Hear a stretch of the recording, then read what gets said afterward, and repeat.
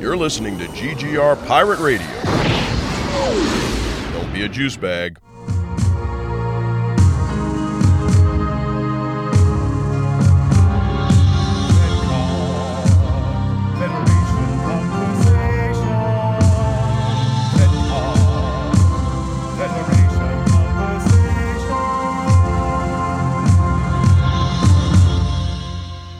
Welcome back, dear listeners, to episode 2 of Federation Conversations, or FedCon. Our panelists have returned, and as earthly summer approaches, let me reintroduce them to you with their plans for relaxation.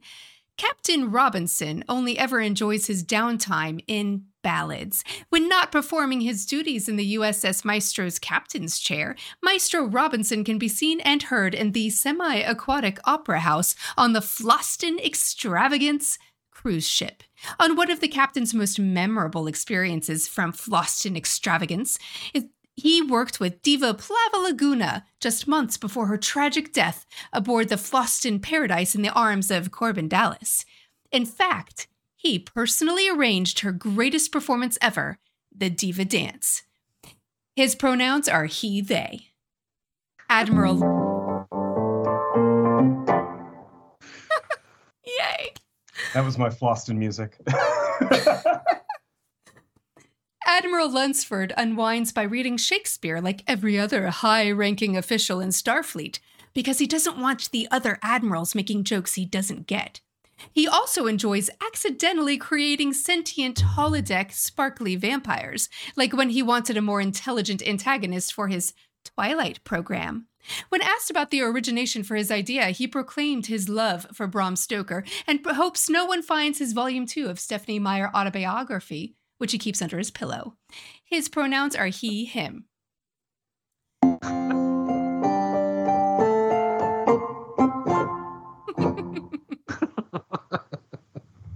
And as close as it gets. Lieutenant Commander Beachboard. For her downtime, she likes to play pranks on other instructors at Starfleet Academy. Her prolific career began when she infested the Kobayashi Maru program with tribbles.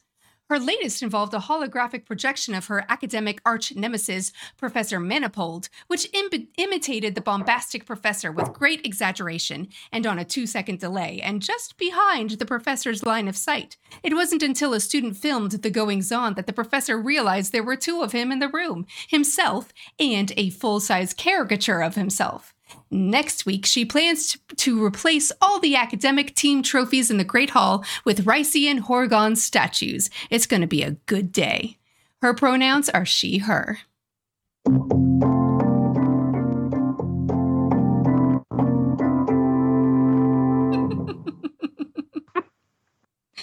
Oh, y'all, we are talking about the season finale of Picard and episode 1 of Strange New Worlds. Now, spoilers abound. If you haven't seen those episodes, come back when you have. We'll be here for you.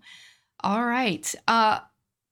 Immediate thoughts about Picard, y'all. What do you think? Just emotions. Wow. Unexpectedly moving.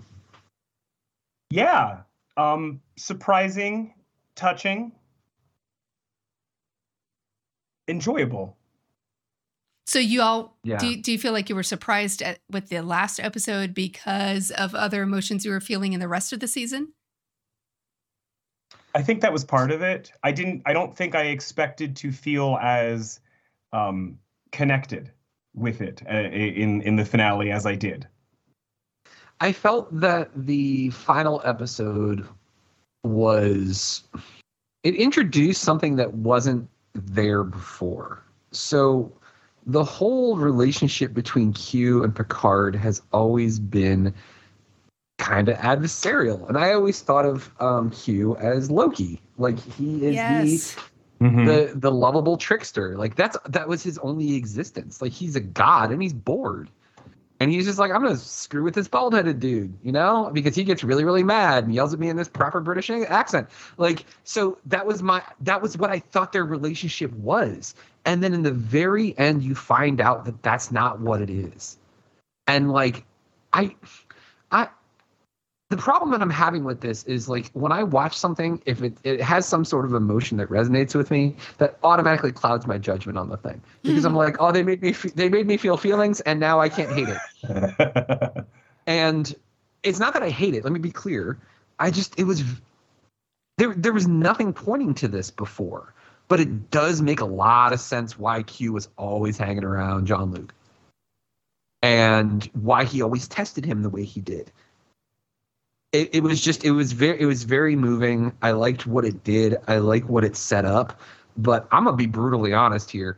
I am 100% here for Will Wheaton, because let me tell you, yes, I did not. When they announced that they were doing season 3 and it was going to have all of the original Trek cast back, I was like, oh, dope, except for Will Wheaton. I'm like, what? And I was mad. And I was like, this is kind of messed up. But you know what? How's Will doing with it? Will was cool.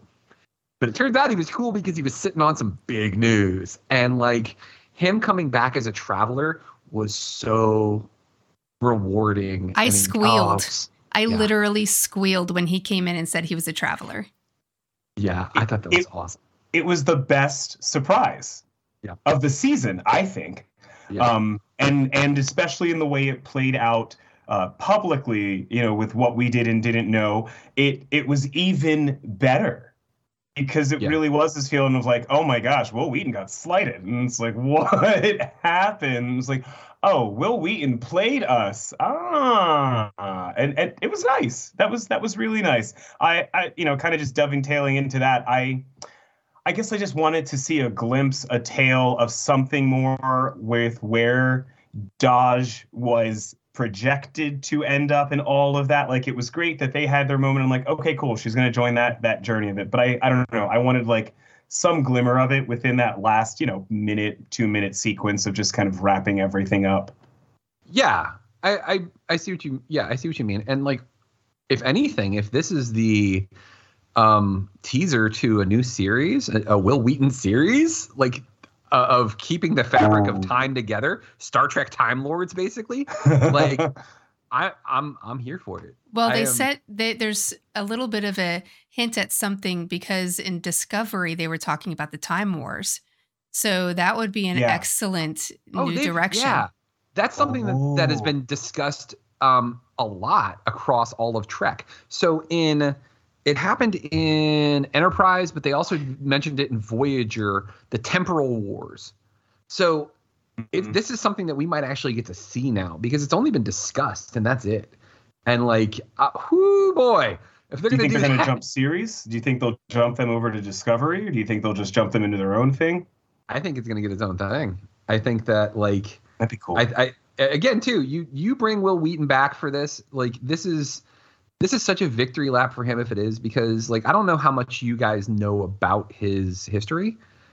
But like, he never wanted to be an actor. Like when he was a kid. This was all those like overbearing stage mother things. His mom forced him into this, and he hated it, and he hated her, because this wasn't like, oh, you'll thank me when you're an adult. No, like, she was doing it to cash in on this. And like, what's a shame about this is he was such a good actor as a kid, like in Stand By Me and Star Trek The Next Generation. He was fantastic. And like, he grew to hate it because of that. And like, so unfortunate. It really is. And like, he wrote a book about this and about how his father just like treats him like utter garbage. And like, really, like, I because I'm a fanboy, what can I say? I met him once when we were in Disney World. I met him. He was standing in line for the Slinky Dog coaster in Toy Story Land. And I told my wife, I was like, I think that's Will Wheaton. She's like, not every dude with a beard is Will Wheaton. I was like, no, that's totally Will Wheaton. And like, I checked his Instagram. I was like, see, he's in Orlando. And I went up to him and I was like, hey, are you Will Wheaton? He was like, yes, I am. I was like, oh my God.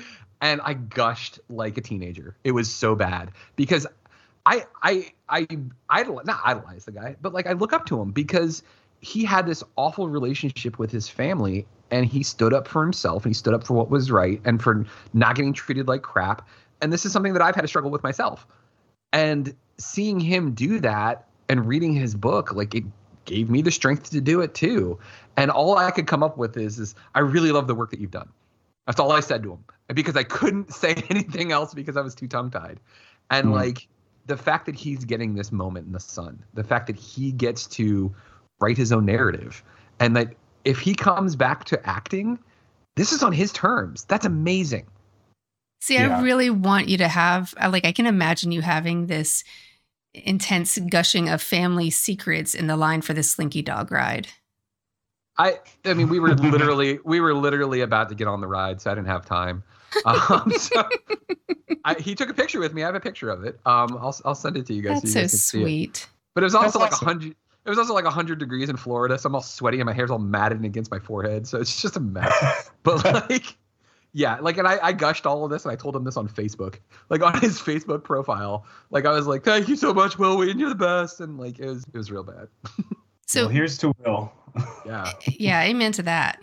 BJ, what was your favorite thing about Picard? I mean, really, I think my favorite was Will Wheaton. That was such a takeaway and such a surprise. I also enjoyed Guinan's character. I enjoyed that whole flow, and I enjoyed her portrayal. I enjoyed getting to see her in these different stages, and I thought that was just a lot of fun. I think my favorite in terms of just throughout the whole season was Girardi. And our lovely OG Borg Queen coming. Like they crushed it. They were really, really good for me. I think my other biggest thing though about it was I was a little disappointed. We had to say goodbye to Rios. I wanted that was where I wanted to see Rios and Seven in their own just like capacity. Like I don't know if he was going to join up with Rangers and like they could be their own spin-off thing or something. But his story came to its sort of conclusion. It feels like it's done anyway. So adios, Santiago Cabrera. But I was a little sad about that. Well, maybe they'll recruit him for the Temporal Wars. Just put everyone in that we love.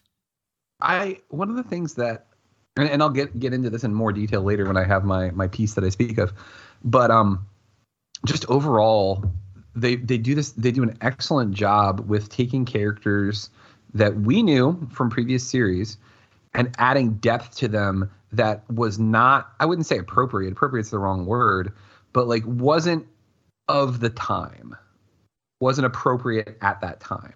So they did it with Seven. They did it with Picard. They did it with Q. Like they're modernizing these characters, and it's just fantastic. And again, I'll go into more detail later. But I was sad to see Rios go. The Girardi / Borg Queen thing, I thought it was interesting, but I got a ton of questions about that, and they're mostly like turbo nerd questions, like about like what does this mean for the Borg? Like, does this mean that like, because the other question that I have is like, once she stole La Serena, did she go back to the 24th century, or did she just go to the Delta Quadrant of the 21st century and build the Borg from there? Because if that's the case, and that changes everything, and the Borg that we know are not the Borg that we know, like there's so many like time questions right now that like I need more. I need to understand exactly what happened. I agree with that as well. And I think that's a part of where there were still some things left open that, like, I guess maybe I didn't feel as upset about things that left open, knowing a season 3 is coming and knowing that they're going. At least I'm assuming, I'm having faith they're going to address a lot of those things. But that whole thing was just wild. I think my jaw was a little on the floor of like, we're really gonna just leave this with they've got temporary Federation status and like. It all worked from there. Like, whoa, come on. I want to like, no, don't just leave it with sort of feeling like everything was at ease for a moment. And they kind of did. So that was a little weird. They submitted their request. They weren't like, Picard doesn't have the authority to grant them their request. So this is the greatest enemy that the Federation has ever faced. And it's just like, hey, we're good now. Oh, you are? Oh, well then forget it. Yeah, we're good. We're buds now. Like they just Gold became star. goalies for the rando thing happening over here. Goalies. Like, wait a minute, what? Goalies. I love that. You know, the person who played Girardi, she was in The Goon, which is a hockey movie that I like to watch every now and then again. I love that movie. Yeah, she was the girlfriend. There's a line in that movie that like unexpectedly hit me really, really hard. It's when Liev Schreiber is talking to Sean William Scott, and he goes, "Everybody loves the soldier until they get home from war." And I was like, dude, what? Like Ooh. that was a powerful, powerful line that I was not expecting. Yeah, that's a good one. Yeah. All right. Let's talk really briefly about Strange New Worlds. Thoughts, emotions? Okay, I have notes. The first thing I want to start with is I love what they're doing with Christopher Pike, because they're not just taking this thing that happened in Discovery and leaving what happened in that episode and just leaving it there. Him grabbing the time crystal and seeing his fate. And they don't just leave it there, because typically that's what Star Trek did, is characters would have emotions. These big, like, life-changing things would happen, and in the next episode, they don't even talk about it. And, like, this is something that's constantly on his mind. And I love that it's been a huge focal point up to this point of this series. My other point, Spock, that is one smooth dude. That line when he's with, oh my God, when he's talking to his fiance, and she says, like, she's talking about space, and she goes, "There's nothing out there that's better than what's on Vulcan," and he goes, "Perhaps you need to show me." I'm like, this dude has got the juice. Like, what the hell? Like, that was the slickest line I've ever heard. And then he's just prancing around with no shirt on, and Pike calls him. He's like, "Are you naked?" Like, I can't express to you two how excited I am to see the Enterprise. It sounds dumb because Star Trek is Star Trek regardless of the ship, but there's something about that ship. And, like, we get to see it. And the new version that they have is beautiful. And, like, this is important to me because in every iteration of New Trek, I always ask, where's the Enterprise? I'm always wondering. Like in Picard, where is it? Who's captain? Like, I want to know all of this stuff. But this was my first love, you know? This is how I got into Star Trek, was seeing the Enterprise and falling in love with this ship and its adventures. And the fact that it's back is just outstanding. I love how diverse the crew is, man. I love that the pilots for this ship, helmsperson, I guess, helmsman was the term. I'm not even sure what the correct term for that is. Pilot. They're both female. Yeah, the pilot. The two pilots. They're both female. I love it. They're both women. They're both badass women too. Like, I'm loving that. Ortega's yes. is awesome. Yes. Mm-hmm. Yeah. Number one, female. There's two number one females. Yes. They're both women. They're both women, and they're both badasses. And Pike, like, it's not a thing. It's not like, hey, take a look at how diverse my crew is. You know, I'm checking off all my E&O boxes for Starfleet. No, like, he's got the right people. That's why they're there. It has he doesn't care about that. And he's the type of leader, for anybody who's worked in government or military or any aspect like that. Or honestly, I guess it doesn't just apply there. It applies everywhere. He's the type of leader that inspires greatness from people. He's not one of those people that's like, oh God, I'm afraid I'm going to fail him, and he's going to yell at me and scream at me and call me all sorts of horrible names and make me feel like a horrible human being. I feel like if you mess something up, Pike's going to be the first person that's there with an arm, like a hand on your shoulder, saying, hey, it's okay. We're all human. You'll do better next time, because we're going to work on this to make you even better. Like, he did exudes that. He did that for Una, because really she kind of messed up and is there on that planet. Like, I was surprised. He's like, yeah, let's go. And we're not going to talk about how you got yourself in this position in the first place. No, because he trusts his people. Right. BJ, I'm sorry. Go ahead. Yeah. I thought it was just really fun. I agree with you. I think the characters are already just proving to have such dynamicism to each of them. Like, I thought we got bits of personality right away, which is super fun.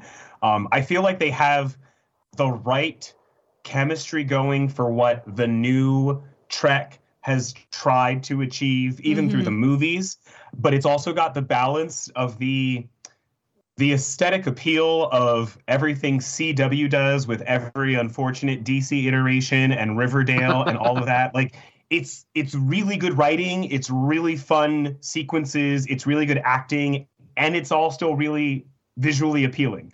I'm just all in for it. Yeah, I thought it was a great first episode. It's really cool thinking of the Enterprise as a character. I really feel that in well-written stories, the setting can be a character. And I think we have that. And that's probably, Mike, why you responded so viscerally to it, which, by the way, that set they were building around the actors. If you watch The Ready Room, which God love Will Wheaton, he's given us so many sneak peeks and backgrounds and information about all of this in his Ready Room episodes. His episode after the last episode of Picard, he gives this magnificent clip that talks all about Strange New Worlds.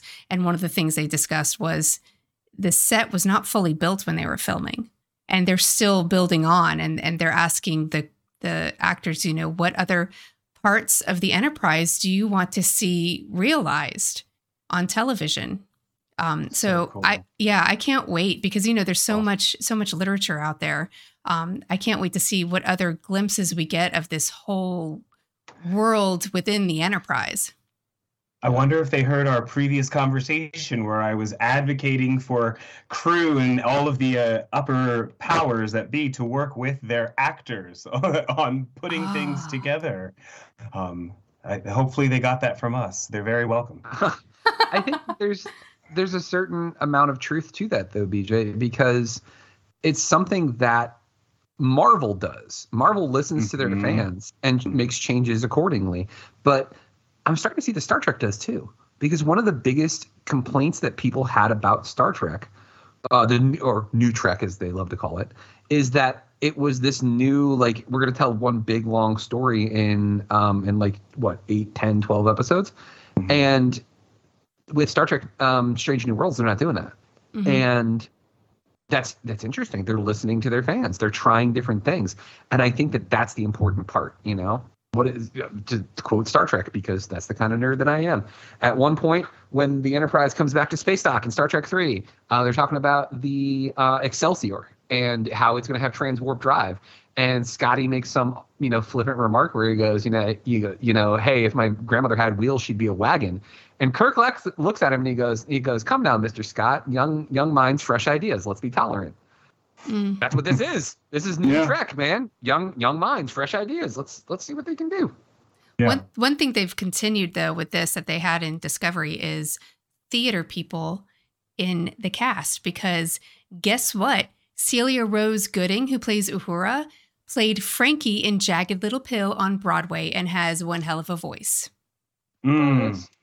Yes. Oh, Mariah, are you in for a treat for the second episode? Really? Oh, BJ, you haven't seen it either? No. You guys are in for such a treat. Does she sing? Does she sing? Such a treat. I can't tell you.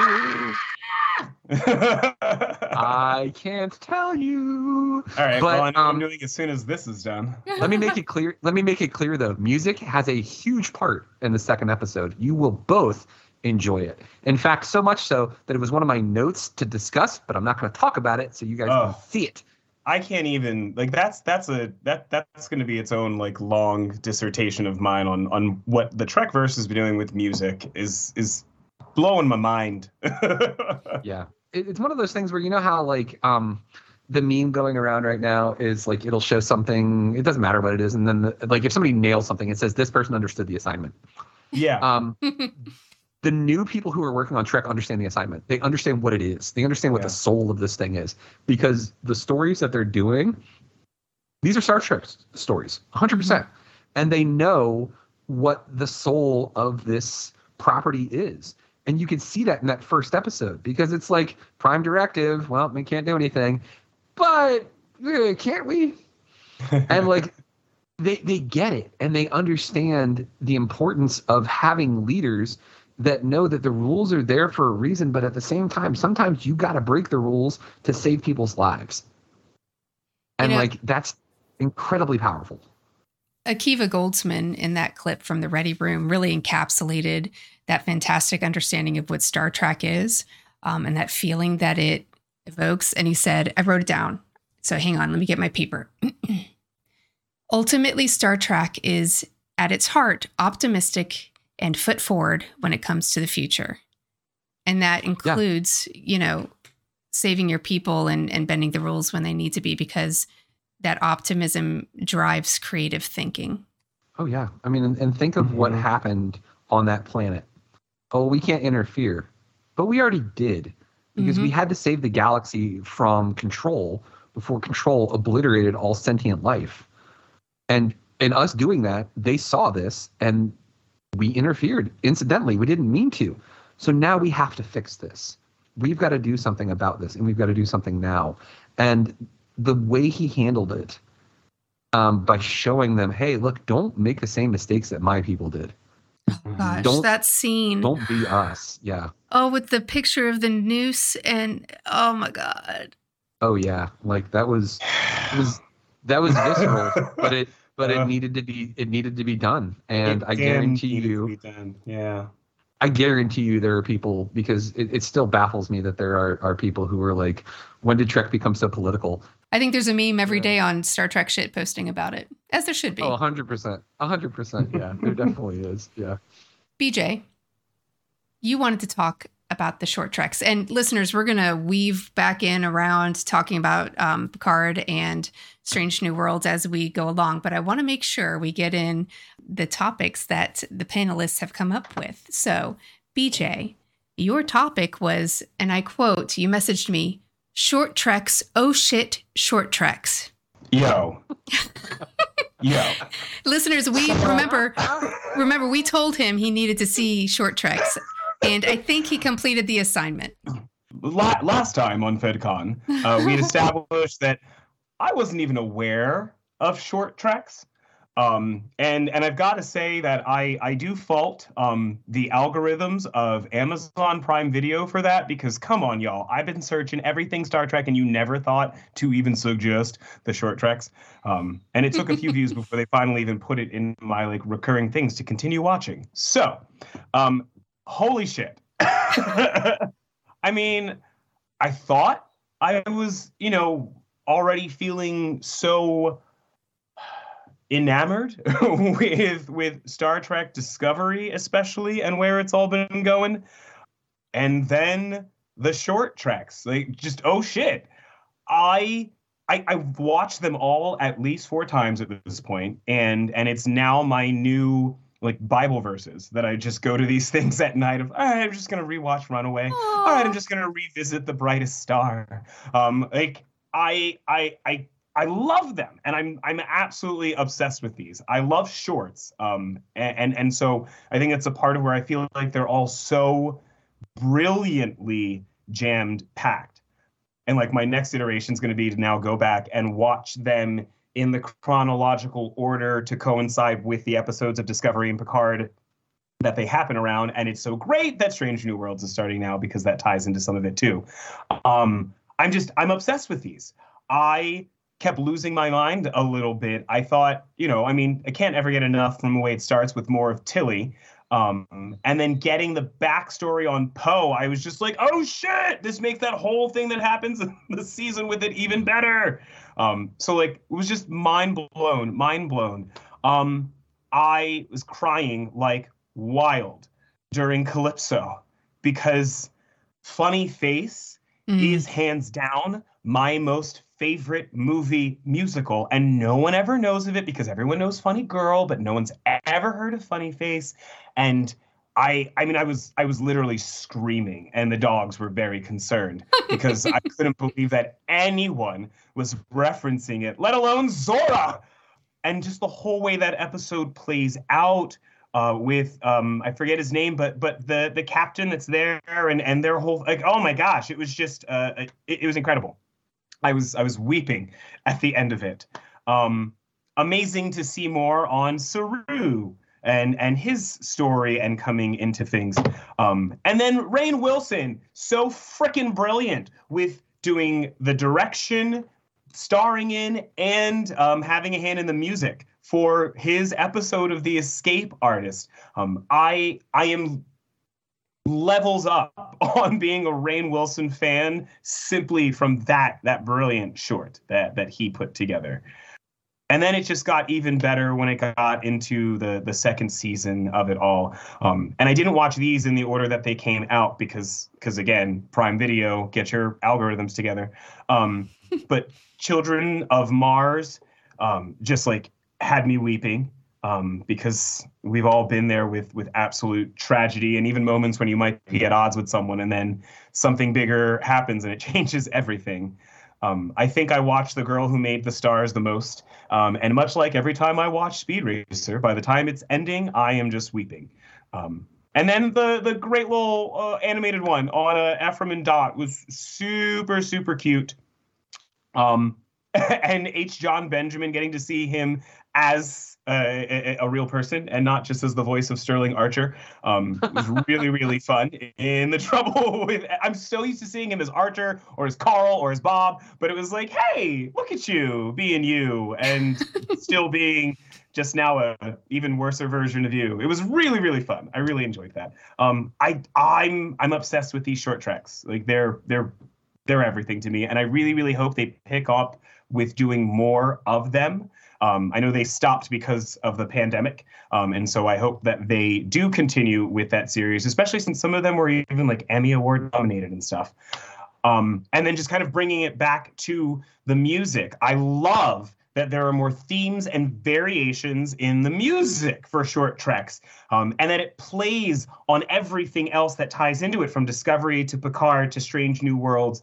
And that's where, as you were talking about music, Mike, I got to give props to Michael Giacchino, who oversaw all of the music production for the short treks.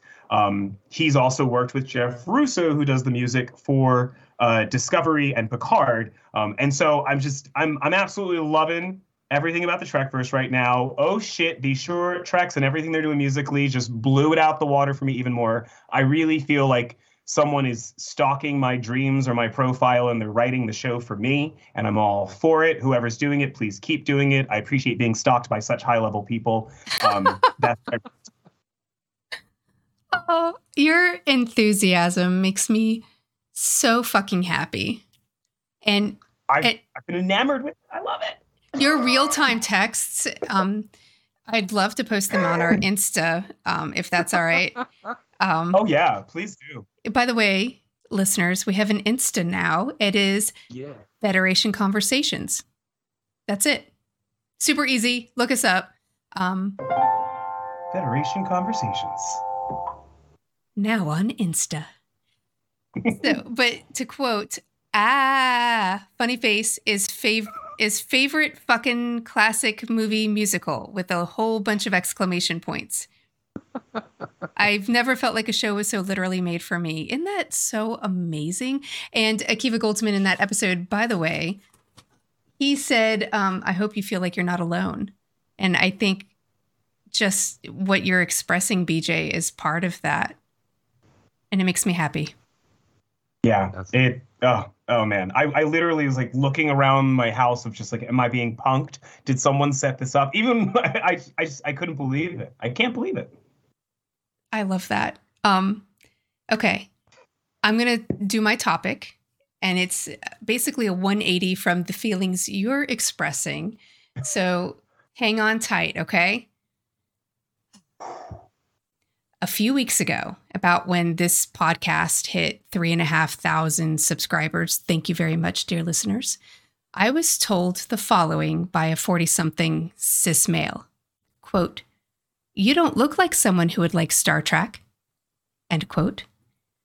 Now, I've faced something similar to this situation when a business bigwig told me he didn't know how the skills gained from my experience in children's theater would translate into the business world. And I very smoothly in the moment said, "Well, sir, I'm very good with people and I'm an excellent writer and I'm very happy to be here. Thank you." I'm pretty proud of how I handled that. But this time when Mr. So-and-so said, "You don't look like someone who would like Star Trek," all I said was, very meekly, "I have a podcast." As if that was proof of my right to exist in geekdom. Well, Sir So-and-so, even though you're probably not listening, I've had a few weeks to come up with a few things to say to you. First of all, what the hell does that mean? What does a person who likes Star Trek look like to you? Now, dear listener, I'm petite, cute, 40 years old, long curly brown hair with a silver streak in it. I wear business professional clothes in public. I have a wedding ring, blue eyes, and 3 teenagers.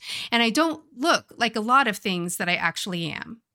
I don't look like a bisexual Catholic mom of a high school graduate and a wife of a cis male. I don't look like I have a BA in theater and a master's in marketing. I don't look like I read Stephen King and listen to Outcast and Dungeon Family. I don't look like I have PTSD, ADHD, or an exceptionally brilliant intellect. I am a visual conundrum. So now, good sir, who says I don't look like a geek, how dare you insult Trekkies? I think I look pretty outstanding, and why wouldn't you think Trekkies can look outstanding? By the way, Trekkies are everywhere. According to cheatsheet.com, the following people are in fact Trekkies: Tom Hanks, Rihanna, Daniel Craig, Ben Stiller, Mila Kunis, and even Angelina Jolie, among others. We are everywhere, and we don't take kindly to misguided assumptions about appearances and putting people in boxes. So the next time you say, you don't look like ... double check yourself, because you're about to say something that says more about you and your lack of imagination than the person to whom you are speaking. And rant.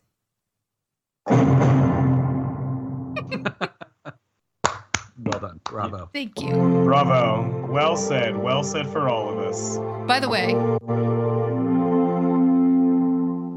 that was very pretty. I practiced this speech a couple of times, and I practiced it for my 18-year-old, and she said, I didn't know Rihanna was a Trekkie. And then under her breath, in a very teenage manner, she referred to this ubiquitous nature of Trekkie fandom by saying, it's like a disease.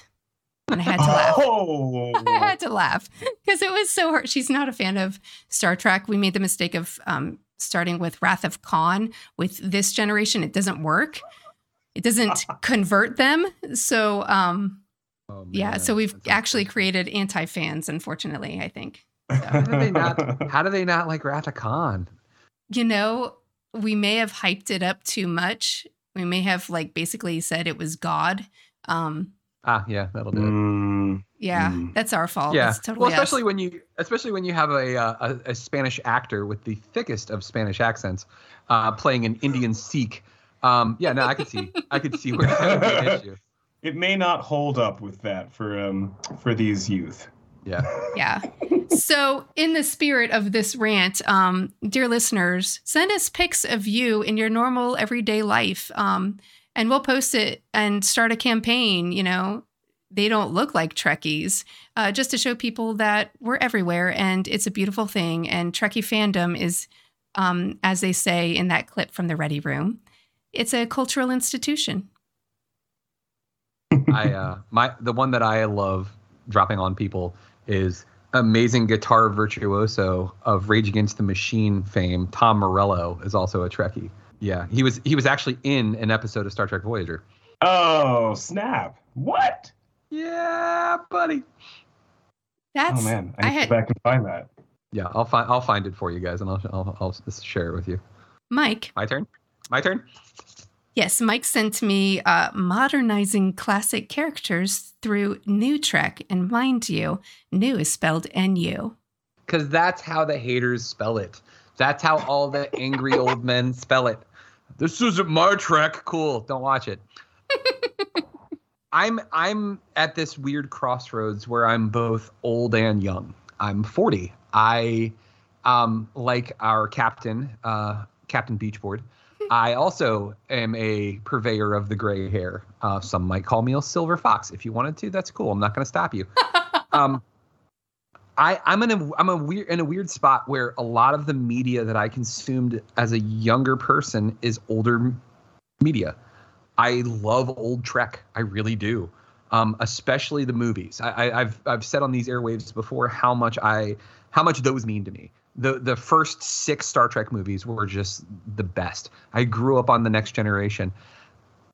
But what I'm loving about what the new Trek series are doing, Star Trek Strange New Worlds, Star Trek Picard, Star Trek Discovery, they're taking these characters that we already knew, or at least we thought we knew, from these interpretations that we got from the 70s, 60s and 70s and 80s and 90s. They're taking these characters and they're fully fleshing them out. I want to remind everybody who's complaining that they don't like this new Trek. They don't like these long serialized stories. They don't like this. They don't like that. Whatever it is, that Star Trek was created the way it was because there was, for a long time of its existence, there was no such thing as DVR or VCRs or TiVo or anything like that where you could record and watch the episodes at your leisure. You had to be there. It was appointment television. You had to be there. Tuesday nights at 7 p.m. on your local channel, you had to be there to watch it. So in order to keep people invested in the stories, they had to have these bottle episodes where everything was reset at the beginning of the episode. Here's your people, here's your problem, here's how you solve it. Boom. But technology has evolved. We can tell longer stories because you can watch an entire series sometimes in a matter of days as opposed to months. So because of that, we're able to do more things with storytelling, which is fantastic. But more importantly, it doesn't have to be with new characters. We're going to use everybody's favorite, supposed to be French, but has a British accent captain, Jean-Luc Picard. We all thought we knew who this character was, right? Like everybody was pretty sure who Jean-Luc Picard was. He was kind of stuffy. He was kind of mean, kind of emotionless, would just yell at you if you messed something up, but then would also give these really eloquent speeches about people's rights. The Measure of a Man, that is the episode from season 2 where he defends Data's right to exist, that he is sentient life, because they're trying to take Data and disassemble him so that they can create more and have an android on every single starship in the Federation. That's he said, no, you cannot do that. He is not property. He is a person. He has thoughts. He has like not emotions, but he has like wants and desires. He's all these things that make sentient life. And he won that case. That's the kind of person that he is. But as we start learning too, this is the same guy who was kind of a womanizer in his academy days, that he got in a fight with Nausicaans at one point and like basically stood up to Nausicaans, which are huge aliens. And he got stabbed through the back, through his chest. And when he saw the knife sticking through his chest, what did he do? He laughed. That was Jean-Luc Picard. And that we learn these things. We flesh these characters out. But then when we get into the new Trek, we find out that him being assimilated by the Borg was horribly traumatic. In Star Trek The Next Generation, you got maybe 2 episodes. There was the episode immediately following The Best of Both Worlds where he sees his brother. They have this fight, this long dragged out fight in the mud. And then he breaks down and cries and talks about how he wasn't strong enough to resist the assimilation from the Borg. And then after that, there's maybe 2 other episodes in the entire series that discuss that trauma. And there's hundreds of episodes after that. That's not realistic. That's not how human beings function. And they've fixed that with Star Trek Picard. When he gets on that Borg cube in season 1 and he has an anxiety attack and almost falls, and then Hugh saves him, like that shows that they're showing that these characters are more human. They're more human now than they were when we saw them on TV when we were kids. They're doing the same thing with Q, because I talked about it earlier. It was kind of a gripe that I had, that like we never really understood what Q was, other than he's Loki. He's just this mischief maker. He's this troublemaker. He's the god of mischief. And then we find out why he's always, quote unquote, picking on Picard. Why is he so fascinated by Jean-Luc Picard? Because he saw something in this character. He saw greatness. He saw this person that was broken, and he wanted to help them. That's why he kept testing him, because he saw better from him. And that was amazing. They're doing the same thing with Strange New Worlds. That's the one that's getting me the most. Christopher Pike was nothing. Like, to be clear, he was in a pilot episode of the original series that didn't get taken, and then they replaced him with William Shatner, with James T. Kirk. We only saw him in the Menagerie, where he was crippled, unfortunately, and put in a wheelchair and was unable to talk. And that was it. That was all we ever knew. Then we saw him in the reboot, the J.J. Abrams ones. And they started to flesh this character out. We saw who he was. They're now doing that with him. And instead of shying away from this thing that the original series did, that kind of like iceboxed him, just like shoved him in a corner, they're like, no, we're going to lean into that. And we're going to make that part of this character, because he's so much more than just this one thing. And it's been fantastic. They're making these characters that were very two-dimensional, and they're making them real. They're making them people instead of stereotypes, instead of cliches. Like, Jean-Luc Picard, I actually understand why he's kind of a jerk now. Because he was never a jerk. He was just standoffish. He hated children. Why did he hate children? Well, now you see why. Picard explained that. And like that's what we need. We need stories that are going to tell us compelling reasons why people are the way that they are, instead of just, well, he's strong and he's male and they don't talk about their emotions. No, that's not going to work. And they show you that if you do that it's going to cause problems throughout your entire life. So I'm all for this. I'm so glad this is what they're doing. And ultimately, if you're an old school fan, if you've been around for a while and you're not liking what this is, I'm not going to chastise you. I'm not going to tell you like you're wrong and you're bad, but maybe take a step back and really analyze why it is you feel the way that you do. You're stuck. The world's going to evolve whether you want it to or not. And especially with something like Star Trek that has such important messages for not just white cis males, for everybody. Star Trek is for everyone, not just white cis males.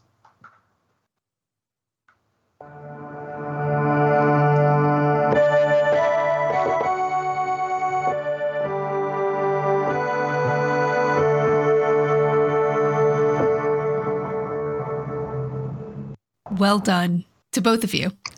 Thank you. Oh, no, that was all for you, sir. Thank you. It was great. That was great.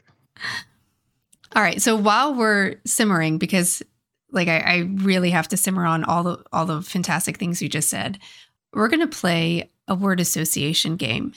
I have a different list for both of you of words, and we're going to do a rapid fire, and you just tell me the word that comes to mind when I say this word. So BJ will go first with you. Is that all right? Will you play? Let's play. All right. Crusher. Ouch. Rebel. Michael. Borg. Comply. Ale. Frequencies. Batteries. Pass. Transporter accident. That sound effect. I love that your first thought is sound effect. Alcohol. Oh gosh. Oh, Picard wine. Three more. Warrior. Klingons. Tailor. Say that one again. Tailor, like someone who makes clothes. Holodeck. Excellent. And Hoth.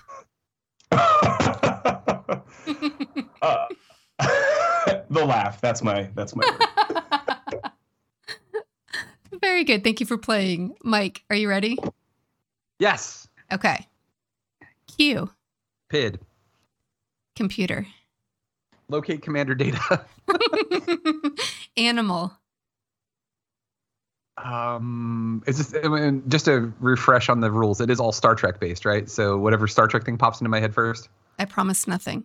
Whatever. Oh, you promised nothing. I promise okay, nothing. So I'm staying in Star Trek realm. I think animal. I think of that old episode of the original series where they had the dog dressed up in a costume as an alien. Yeah. All right. Uhura. Wow. Why did my brain just go there? Hot. That's normal. Pilot. Nice. Detmer. Lightsaber. Awesome. Holodeck. Moriarty. Strong. Strong? Mm-hmm. Janeway. Journal. Captain's log. Tea. Earl Grey. Hot. Very good. And the last one is hypospray. Dr. Crusher. Excellent. Thank you for playing. Yeah, I apologize. Actually, I don't apologize for. I threw in 2 Star Wars words to totally throw you off.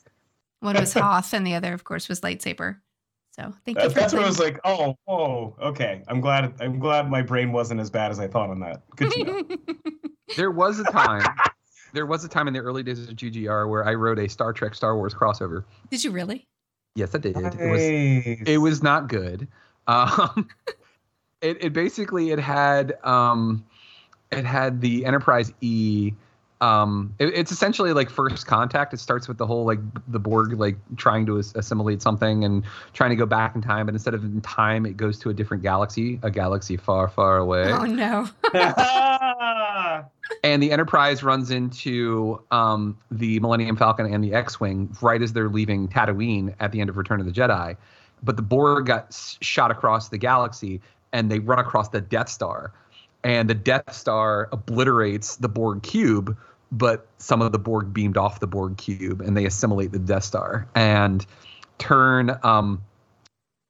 Basically, the Borg Queen convinces Darth Vader to join the Borg because she is the master manipulator, as we've seen. She basically is like, you're going to let this dude, this Emperor, treat you like a slave, knowing exactly what Anakin was as a kid, and knows that that will trigger him. So they both kill the Emperor, and she starts turning him back into Anakin using like their cool like cybernetic stuff, and like gives him like he's basically more of a badass. And like Luke ends up saving the day because he's Luke, because Luke's awesome. And yeah, it was fun. Mike, I'm totally here for this. Okay, hang on. Let me see if I can find. I'll see if I can find it. We need to do a live reading of this. Like, this is incredible. Yeah. Oh well, then we're gonna do it. This is our new project. Yes. That's fantastic. That sounds fun.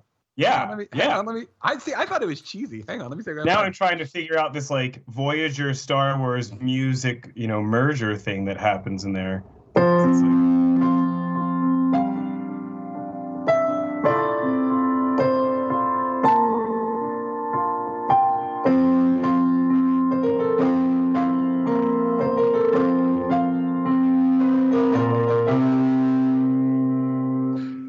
This show. Yeah, we're definitely going to have to look into that. I love that sounds brilliant. Hang on. I'm looking for it. Crossover. Okay, hang on. I also did a Batman Iron Man crossover because I thought they were the same character, basically. Like, yeah. Hang on. Let me see if I can find it. Well, we have a few extra minutes while Mike does his computer search. And one of the topics I was toying with broaching is these shows are talking about how to die well, which strikes me as such an important topic because we all die and we all have the gift of knowing that we're going to die, which means that everything we do in our life has meaning and value.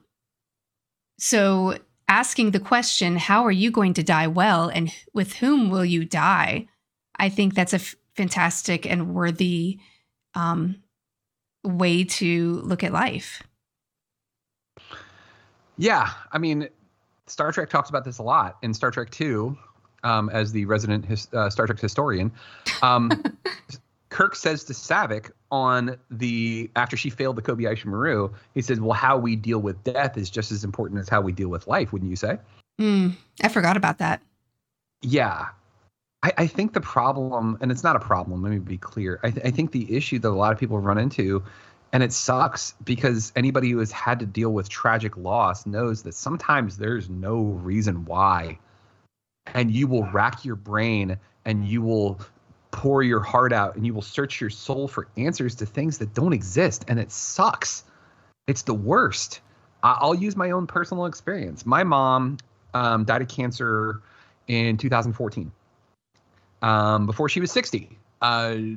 I didn't think that before I turned 40 years old, I was going to have to deal with not having my mom.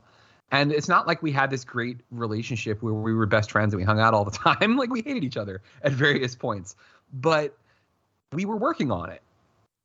And it feels there's no reason for that. Did she deserve that? No one deserves that. And it's our human nature to want to try to explain the world and try to have a reason for everything. But sometimes there's not. And I think that that's one of the great things about media is that media can do this. Media can give it a reason, because I don't know about y'all. I know that realistic depictions of things are fantastic sometimes, but oftentimes when I watch media, I just want to be distracted. I don't want realism. I want happy endings because life doesn't have happy endings. And giving these characters purpose and giving these characters their death means something is important, I think. And because I don't want to see somebody that I've watched for 20 episodes, for 40 episodes, for years, for decades, die a meaningless death. I mean, that's a theme in Star Trek. In Star Trek Generations, Captain Kirk is consumed by the Nexus, saving the Enterprise B, but like Picard talks him out of the Nexus by saying, you can make a difference. We can save millions of lives together. And that's essentially what ends up convincing him to do it, is making a difference. So it's a theme throughout all of Trek. And it's an important one because I think that's ultimately, when you really boil it down, isn't that what we all want? Don't we all want to make a difference? And I mean, that's definitely what, at Picard season 1 finale, Disco season 4 finale, revisit, reiterate in different perspectives on trying to balance that sense of what are you looking to have accomplished, not necessarily for yourself, but just for this world and this planet by the time you're through and through. And it's, it's a part of what I think we kind of agreed was almost a little gushy in some ways in the first couple seasons through Disco, where we were getting too many monologues. It was almost hard to tell, all right, is everyone about to die? Is no one going to die? But we were getting to really see more and more characters reflecting on if it's all done at this point, what has it been up to now, and what will it mean beyond me? And I think you're both right how, this is such a difficult thing for us in society to really take in and digest and communicate and talk about.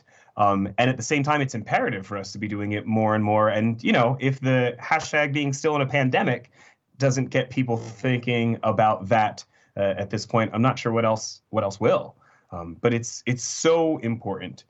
It's so important for us to be able to have that mindfulness on like you said, on dying well, and on understanding what is it that we're trying to be a part of, that doesn't necessarily mean someone's going to remember us for it, but that we can rest assured that we did something for it.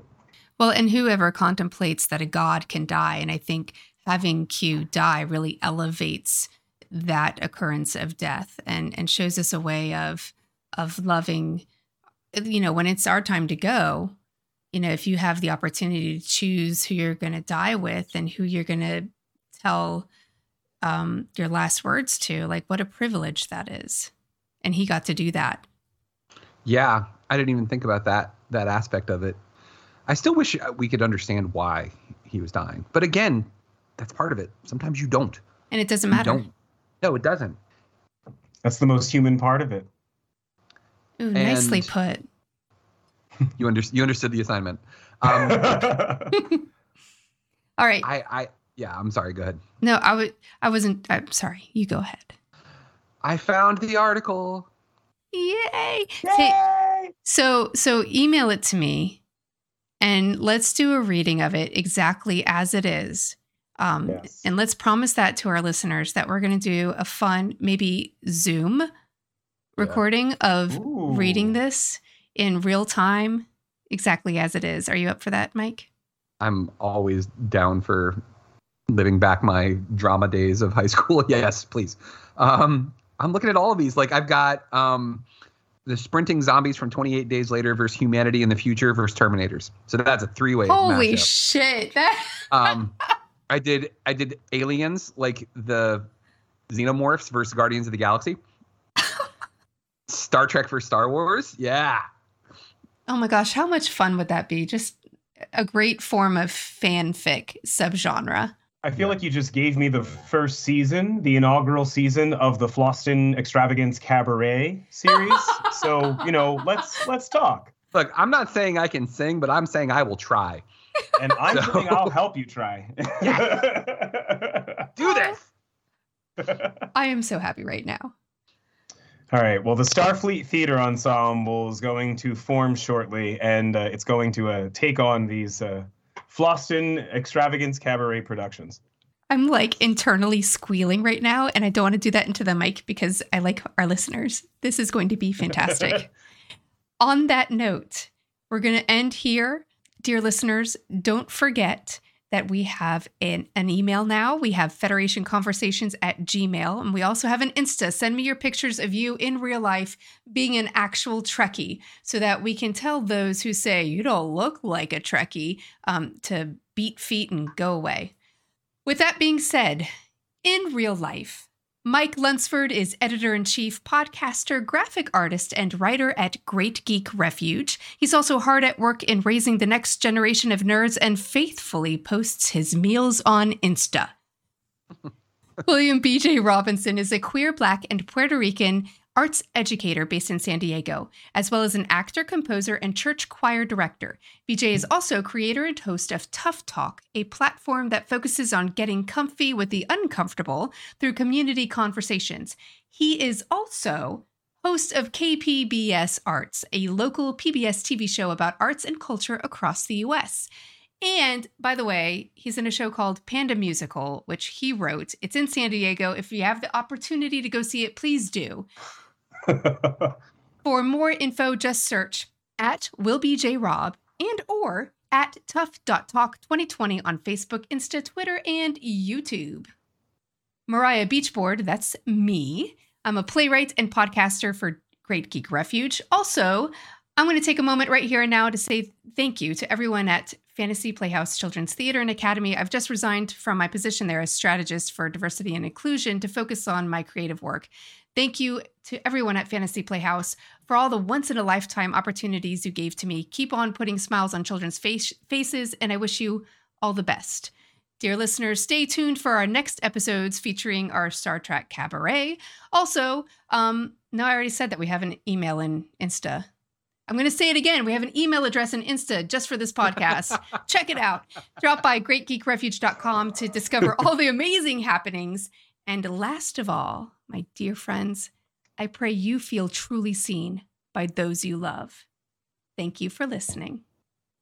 Thank you for listening to GGR Pirate Radio. Make sure you check out our website, greatgeekrefuge.com, for all of our awesome articles and wonderful podcasts.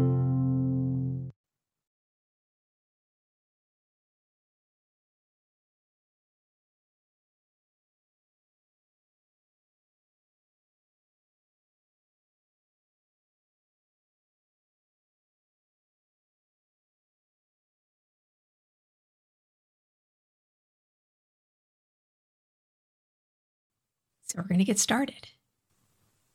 Do this. Make it so. I keep getting ready to start, and you're make it so. This has been Pirate Radio Network production, Juice Bags. Yeah, boy.